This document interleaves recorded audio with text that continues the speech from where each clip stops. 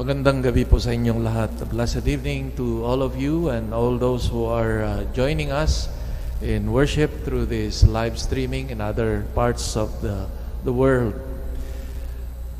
I was browsing through my Facebook when one post of a friend, there is entitled 100 Ways to Say I Love You. I was curious and tignan ko nga ito. And indeed, there are 100 and I copied them, no? I printed. Well, I will not tell you everything, but some of the interesting ones. One is, come here, let's fix it. That's one way of saying I love you daw. Another is, I'll walk you home. Another one is, take my jacket, it's cold outside. Or, here, drink this, you will feel better. Another one is, you can borrow mine. Another one is, I'll wait. Another, I'm sorry, I did not mean to.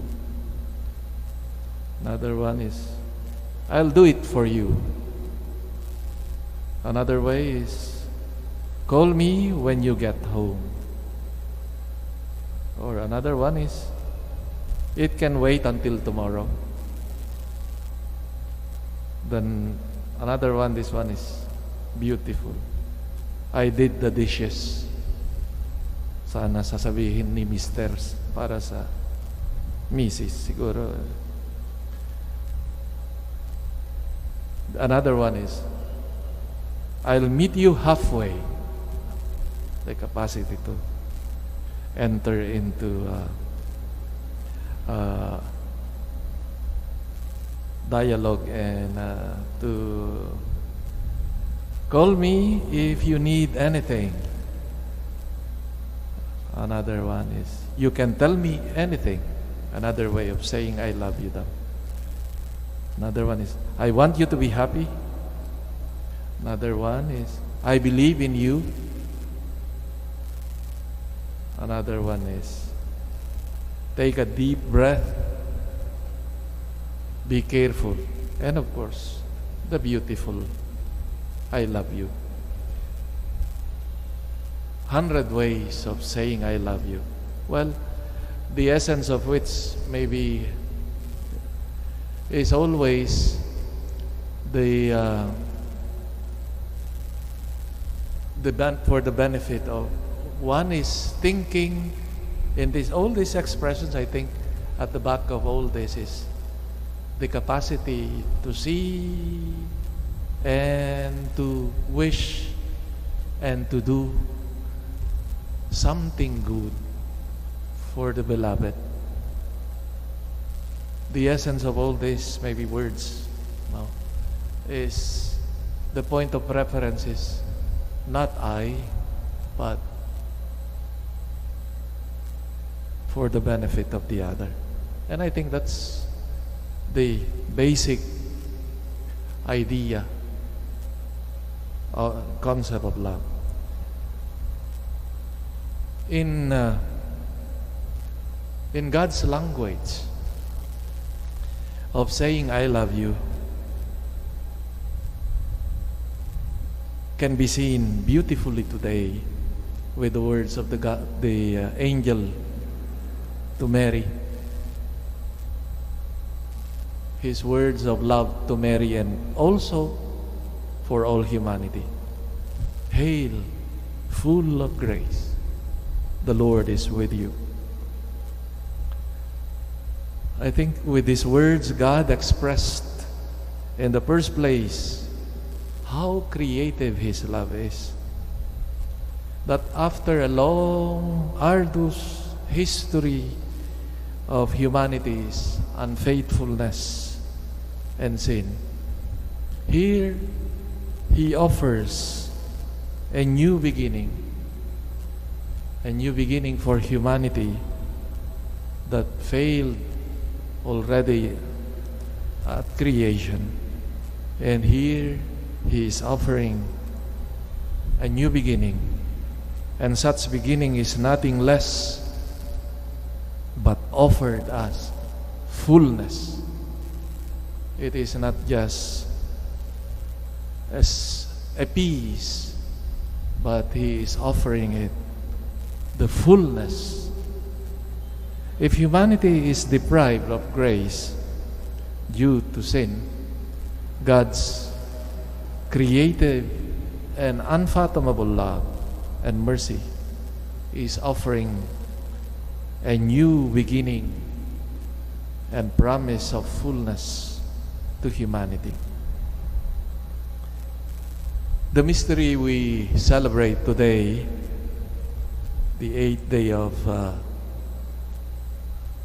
December, which we call the Immaculate Conception of Mary, meaning our doctrine, our belief is that Mary, on the moment of her conception in the womb of her mother, that she was without sin. And this can be understood, its possibility, through this greatness and creativity of God's love and the gift of His fullness. Some, even Christian traditions, would question this: how can a creature of God be sinless if everybody from creation, since the fall of our first parents, everybody shared this sinfulness of humankind?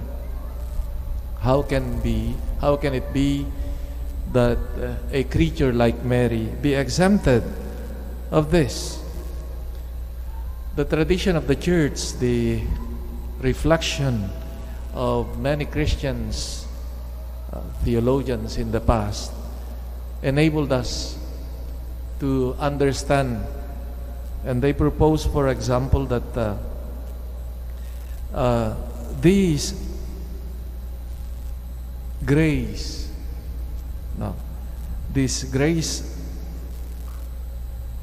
that was given to Mary was a special grace that God, filling her with the fullness of grace, that made her precisely without sin. Or to put it another way, someone said, God filled her, Mary, with the fullness of grace, that there is no more space for sin and the consequences of sin in her life. Pag ang baso ay puno na, hindi mo na madagdagan pa. Parang ganon yung kanilang paghahambing. This was one of the ideas of the early church fathers, explaining how is it possible that Mary is without sin when God filled her with grace. No, it was full of grace. No, the term in Greek, which appears only once in the Bible, no, is significant. It says "ke karetomene," meaning full of grace, meaning applied only to Mary, meaning that God, in His creative love, made her really full of grace. If that is so, then no more space for sin. So for Mary, from her conception, she enjoyed that grace, that fullness of grace. Mary declared full of grace during the annunciation of the birth of her Son, the Messiah, Jesus Christ, is a proof that she indeed is full of grace, and that God made her a fitting and worthy abode of the Son of God. In other words, if God can create a world so wonderful and can make so many things, how can He not make and exempt and fill Mary with His grace so that sin would not touch her? Mary's privilege of being sinless, full of grace, is also the image of the redeemed humanity, that with the gift of salvation, of life, of grace, brought about by the work of redemption of her Son, our Lord Jesus Christ. In other words, full of grace is also part of the plan of God for all, not only for Mary. This work of bringing humanity to that fullness of grace is realized and continues to be realized in the life of the followers of Christ, especially through the sacramental life of the Church, especially baptism and the Eucharist.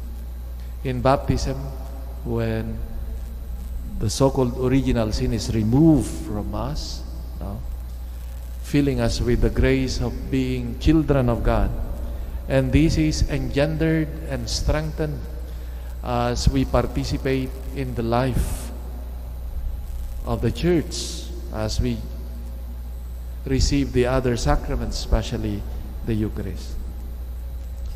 Therefore, this privilege of Mary does not stop there. It becomes an image and an inspiration also for all of us, because we are also called, and God has destined us also to enjoy that fullness of grace. And He has begun already when He has called us as His children in baptism. So such offer and gift of the fullness of grace becomes a reality if it is accepted, like Mary, who said her yes to God. Like Mary, we need also to say our yes to God and renew this daily. Our yes in baptism and in our life of worship should be renewed, reinforced in our yes to life, in our yes to our commitment as Christians. Yes, our yes when we say and uphold the Christian values of goodness, of truth, of charity, of service. These are our yes, forms of yes to God's call to that fullness of life.